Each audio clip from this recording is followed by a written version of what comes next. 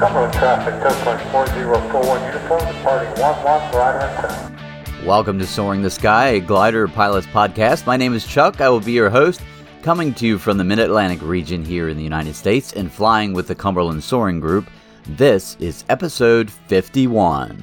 This episode is brought to you by Arizona Soaring Incorporated, the nation's largest provider of professional glider training. Since 1969, they provided training from initial private through CFI glider and entry level through advanced aerobatics. Open year-round, 7 days a week. More information is available at azsoaring.com. Today we talk to lady aviator Ines Engelhardt near Berlin, Germany. She started flying gliders in 1992 at the age of 22. In 1996, she flew her first competition, and since then, she has competed in many world competitions all over the globe, and has recently just returned from Lake Keepit, Australia, where she flew in the 2020 Women's World Gliding Championship. Today, she shares with us her aviation journey and what it's like flying in a world competition with extreme temperatures, strong thermals, and big sink. Join us now for this exciting episode on Soaring the Sky. Ines Engelhardt, welcome to Soaring the Sky. Excited to have you today. How are you? Oh, thank you. I'm fine, thanks. Great. Where are you flying out of? I'm flying in Brandenburg. That's a small town near Berlin. Berlin is the capital of Germany, you know. Yes, absolutely. I fly usually LS-1F. It's my own glider. I'm a pilot flying often competitions in club class. And my plans for the next year is to change the class to standard class, to try this one. Oh, okay. When did your aviation journey begin? Oh, it began, I was 22 years old, and at that time I worked for British Airways as a check-in assistant, and I thought maybe it's a better job in the cockpit, not at the airport, and so I decided to become a pilot for civil aviation. This was my plan. Actually. And then I thought that my father, he had a colleague at that time, and the colleague was a glider pilot. And then he gave me his number, and I called the glider pilot. Well, and he said, come on to our airfield, I show you around. And okay, I really liked what I saw then. And I had my first flight in a glider, and I really enjoyed it. And so I decided to become a glider pilot. Very nice. So how did that journey go? Well, in the Lufthansa papers, they said you have to have an A-level.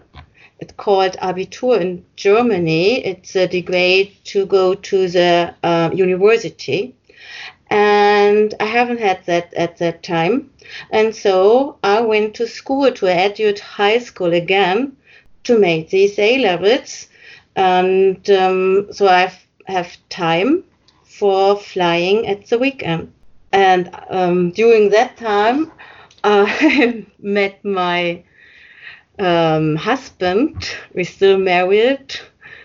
And I fell in love with him, and so I decided, well, to be a pilot for civil aviation, I have to go to the States for the practice lessons for longer term, about half a year.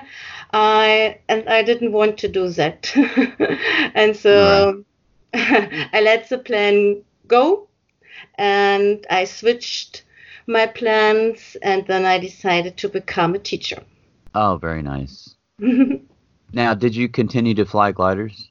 Yes, I did, because I fell in love with flying a glider as well, and I enjoyed it really much. And after 3 years, I did my pilot license, and then immediately I started with the cross-country flying. And this is what I really enjoyed. Cross-country. Yes, and I did it over a lot of years till now. Now, the cross country, that kind of got you into flying competitions, right? Can you tell me about that? Yes, yeah. Because I started with the cross country and I did my first experience, find the good terminals and how to get faster and faster for a task you made before. And my husband, he was a glider pilot and he flies competition as well. And first I started as a crew for him. And then I decided, try it also. What was your first competition? My first competition was in 1996. It was in a double-seater, and the other pilot was a brand new pilot as me, and we had no experience in competition flying at all. It was our first for both of us, and we tried our best, and we did a quite good performance. But unfortunately, on the second day, there an accident. Two pilots of the competition, they collided, and one of them died. Yeah, was very sad and tragic. Sorry to hear that. Yeah. But you continued to fly after that. Yes.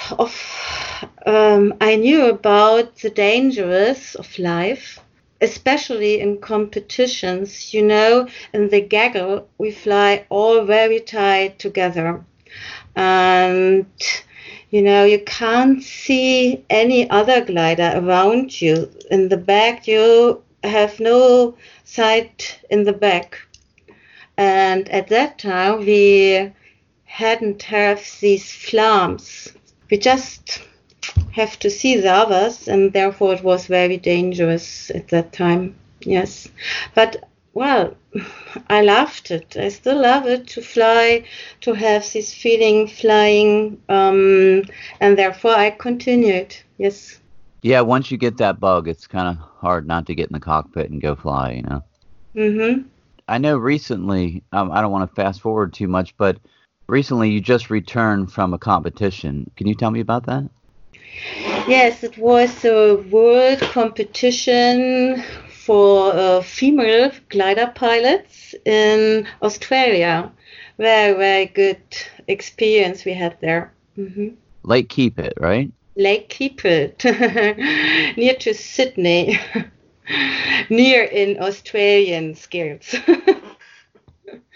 Not for Germans. Yeah, Australians, a big continent. Yeah. So can you tell me how that goes? You arrive, now the glider you flew, did you have to ship it or did you fly something there? What happened?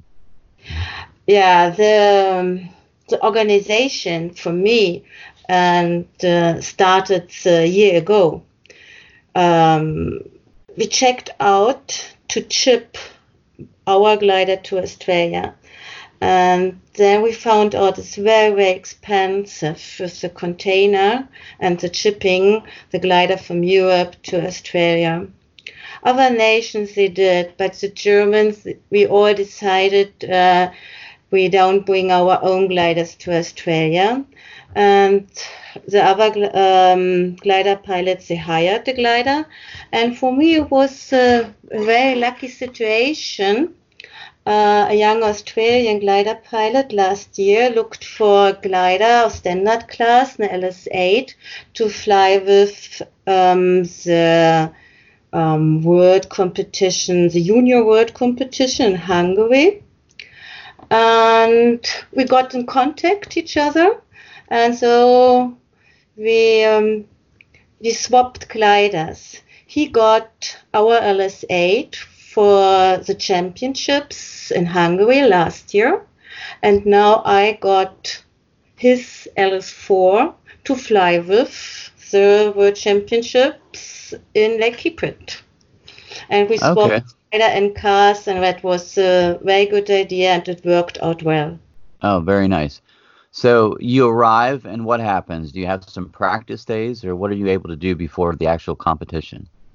Yeah, it was over Christmas and New Year's Eve, and we arrived, if I right remember, on Christmas Eve in Sydney and spent 3 days there just to have a little bit vacation to see Sydney like a tourist. Was quite nice. But then we continued our trip to Lake Keepit, and then we had 1 week before the competition started to train, to have some flights before, to get known with this area and the termites and with the glider, of course, because it was a glider I didn't know before, and I had to find out how it works.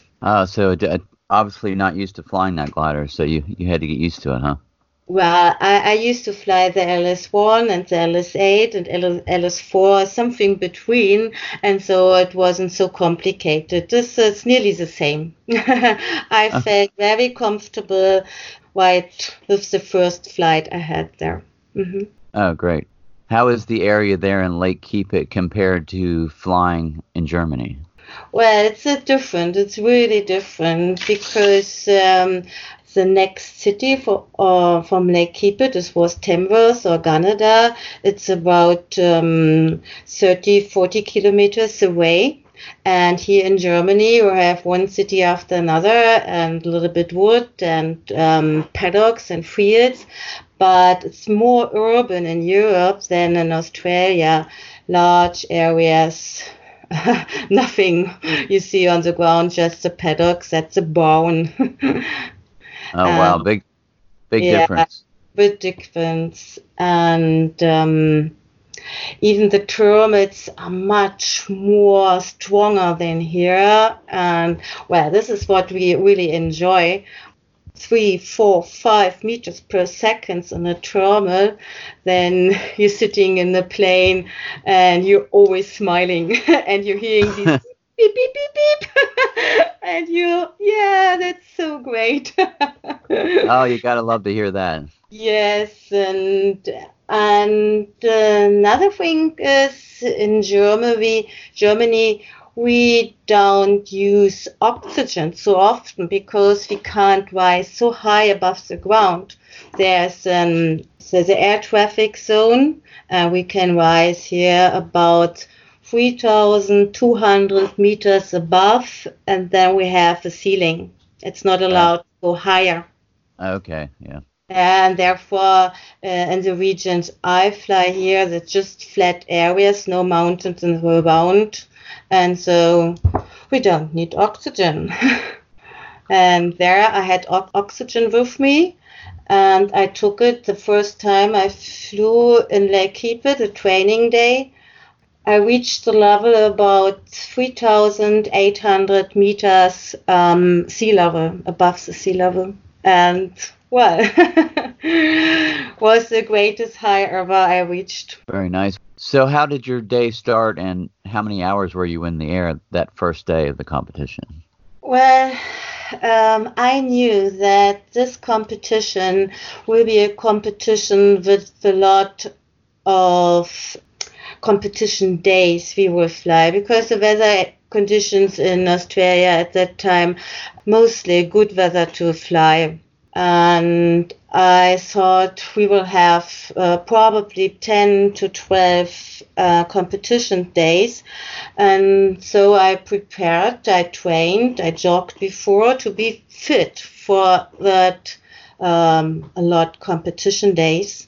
And I think the routine is quite important, to do all the day the same, to avoid something what's working wrong, to just to focus on the tasks. It's important. And so we got up, my husband and me, about 7, had a little bit of coffee in the morning, went to the airfield and pulled the glider into the grid.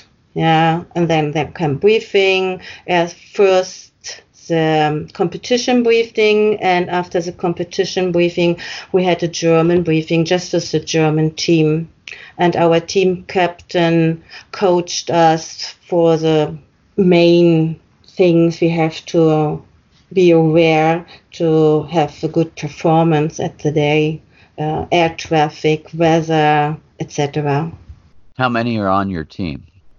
In club class, we were three in standard, and 2 in the 80-meter class, at 8 together. Okay. Oh, good, big team, the Germans, always. How'd the first day go? Oh, the first day, it's hard to remember after 10 competition days. Sometimes I didn't know afterward what was the first day, what was the second day. Oh, I just have to think about. Well, how did the competition itself go? Well, I have to tell you first that actually I'm a competition pilot, fly with another female glider pilot. We're actually a team of 2. And my friend, she had to stay at home because she's pregnant now in the moment. And she wasn't in the condition to fly a competition. And so the first, was the first time after few competitions we both flew together. I flew by my own. And this was a complicated situation now for me. I have to do that by my own because actually we shared our skills. She was the one, she did the speed, and I was the person specialized. If the weather conditions get a little bit bad, you have to be a little bit careful to find termites, the weaker termites. This actually was my part, and now I had to do that all by my own, and this was the difficult for me to fly so fast. And the other pilots, they did. At the good weather days, I was not the fastest. But it's your first experience flying in the competition by yourself, so that was... Yeah, I flew some competitions before we met each other, now about 10 or 12 years ago. And then we found each other because we both are flying in the same club in Brandenburg. And the last competitions, we flew together as a team. So going back after all those years, going back to doing a competition by yourself, yeah, it's kind of like a new experience. Yes, and I had to learn to go faster, and the weather was quite different to the weather I used to have here in Germany. These strong termites, between the strong termites you have these strong updrafts, not downdrafts, and sometimes you fly with you synced with 5 meters per second, and you have to fly very fast to these updrafting air mass, and then to find the right, good one, the next one, to make you fast. So you're going through sync, but trying to get through it in a hurry so you can get back up into the lift. Mm-hmm. Because where there's lots of sync, there's lots of lift too. Yeah, exactly. Yeah. But, it worked out better and better from day to day. Mm-hmm. Yeah, I guess as you went on in the competition, you started learning better and how it was going to be. Mm-hmm. But flying in another part of the world, you're in a competition, but having to learn as you go because you're not, obviously you hadn't flown that area before. So yeah, you're trying to learn the area as you're also trying to stay competitive. Mm-hmm. Yeah, and one day I did the third of the day, and this was not the day to be the fastest. This was an outlanding day because there was a bush fire near in the area where our task was, and so we had these haze in the air. We had a bad side, and the termites got weaker and weaker. And so you have to stay in the air with weaker termites, and I did it very well this day. and I flew with other pilots as long as I could do that, and I had to outland then. Oh, so you did land out. Yeah. Mm. How did that go? That was really exciting because I decided to land on a paddock, and I saw on the left and on the right hand side from the paddock lanes and a farmhouse, and so I decided, well, that's a good paddock, I take it. Yeah, right. It was fine, and then after landing, I went to the farmhouse and shouting, everybody there, and I had no answer, and I thought, oh God, nobody is here. But after a few minutes, then a young man, he was preparing a a horse. Yeah, he's doing something with a horse, and I saw him, and then he was very kind. Then I asked him to stay around till my husband will come with the trailer to regrid the airplane. And he does that. He was very kind. And as my husband came, it was dark, really dark. And then he was there with the car and the light on. And so we could see the glider and the trailer, and then we rigged the glider on the paddock. Well, I think that turned out pretty well for you, being that you're in, an area that could have been very desolate and no one around. So that's nice that you found the farmhouse there. Yeah, I was very lucky. All the time I took, for example, 5 liters of water with me, just in case for outlanding to have still some water there. But you couldn't be sure that you find a paddock with a farmhouse like I did. The possibility still existed that you have to outland in the middle of nowhere. No farms, maybe no phone connection, just in the dark. Well, yes.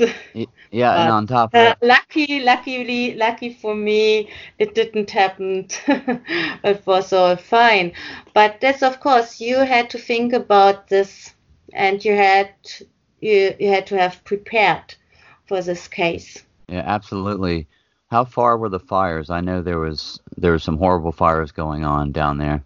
Yeah. But the horrible ones, fortunately, were quite far away.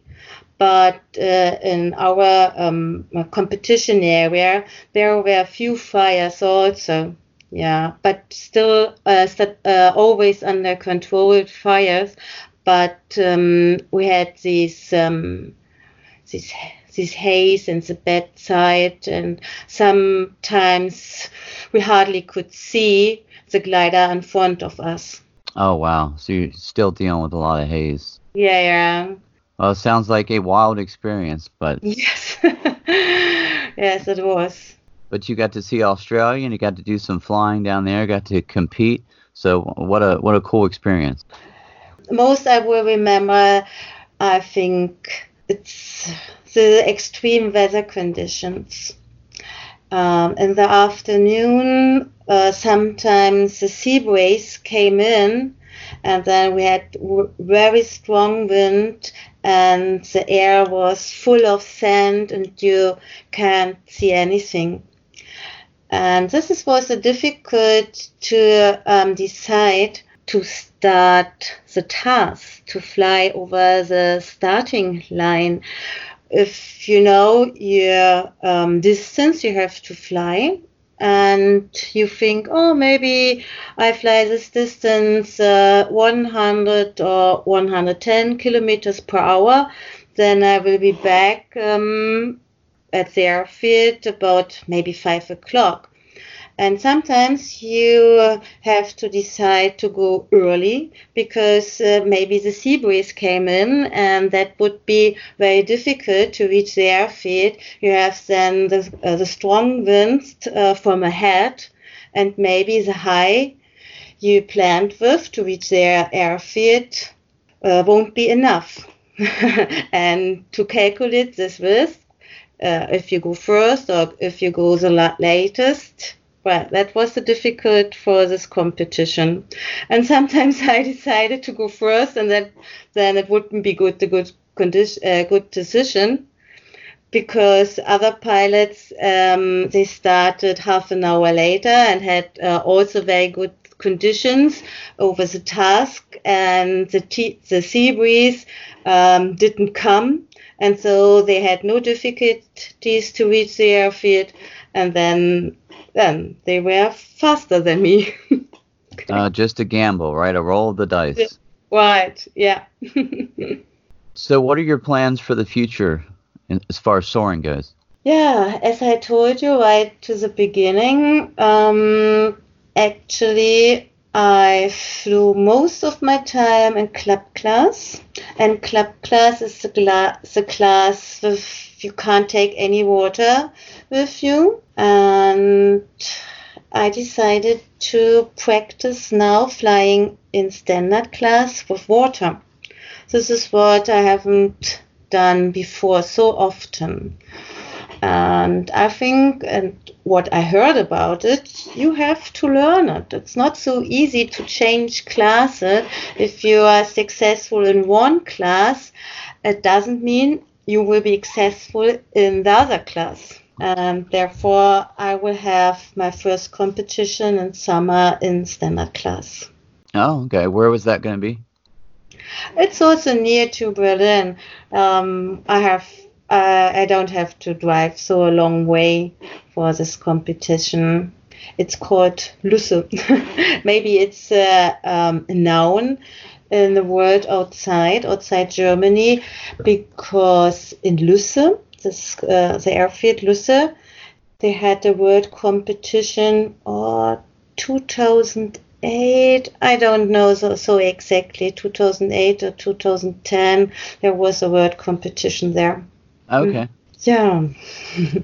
Flying, and of course this year the nationals for female glider pilot are also taking place this year. And to fly the world competition in female gliding in Germany, we have to fly first the nationals, and then the best pilots, first, second, and third, they get nominated to the World Championships. And of course, I will try to do my best to stay as a member of the national team here in Germany, and to get then the chance to take part at the next World Gliding Championship for females in Great Britain. It will be 2021. Well, I wish you the best of luck with that. Yeah, thank you. So if you would have any advice to give pilots from everything you've learned along the way, what would you say? How could they be a better and safer pilot? Yeah, how I mentioned before, we all know that flying can be dangerous and risky, of course. Although all the gliders, they tell themselves, driving a car on the highway, it's even more dangerous than gliding. But you have to know, you have to be trained all the time to think about safety. If you start in season with flying again, then you have to think about safety, all the rules, all the checks you have to do first before you start with your gliders. You have to have the knowledge about the flying and the air traffic, and take your time to be prepared and stay trained all the time. And therefore, I think it's a good thing to fly safe. That's some great advice. Absolutely. Mm-hmm. And keep those checklists right in front of you, right? So you don't forget anything when you're doing that before your flights. Checking that you have your routines. Routines, I think it's very important.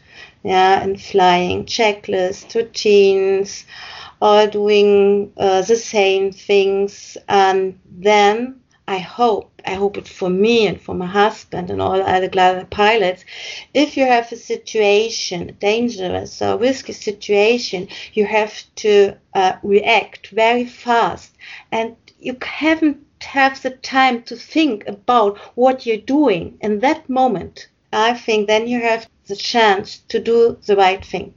Absolutely. Well, thank you so much for joining us on the podcast today. It's been great to have you. Great to hear about Australia and your experience there. Yes, thank you for having me. Thank you, Ines, for sharing your story with us here on Soaring the Sky. Ines and I talked a bit after the show, and she wanted to add something very important for pilots, and that is staying hydrated while in the cockpit. As a young pilot, on one occasion, she did not drink enough water, landed on the wrong runway safely, but broke down and emergency needed to be called for her. So stay hydrated. Thank you for reaching out to us from all over the globe. We started this podcast journey. We had no idea the overwhelming support we would receive. We greatly appreciate you sharing the podcast with your fellow flyers at your local glider port and with your friends who are curious about the sport and want to know more. If you love the podcast and can take a minute or two out of your busy schedule, I know we're all busy, please leave us some feedback and subscribe. It greatly helps the podcast, and you won't miss any of the great episodes in the future. If you're new to the podcast, we have a large library now with over 50 episodes and adding a new one each week. I'm super excited to see what the future brings for the podcast. And speaking of the future, some exciting things happening this month in Little Rock. It's the SSA Soaring Convention. You will find everything about soaring. For more information on what's happening there, you can check out ssa.org. And while you're online, if you want to get in touch with us and be part of the podcast community of Soaring the Sky on social media, Michelle will give you all that information next. So have an awesome week. Get some flying in when you can, whether it's in the cockpit or on the simulator. Happy soaring. You can find us on social media. On Facebook, it's Soaring the Sky Podcast. On Instagram, it's the same, Soaring the Sky Podcast. If you would like to say hi, just drop Chuck a line at chuck@soaringthesky.com. Or you can send us a note on the website, soaringthesky.com. Also, if you're a pilot, we want to hear your story. Just send us an email and Chuck will get in touch with you. We hope you join us next week for another great guest and adventure on Soaring the Sky.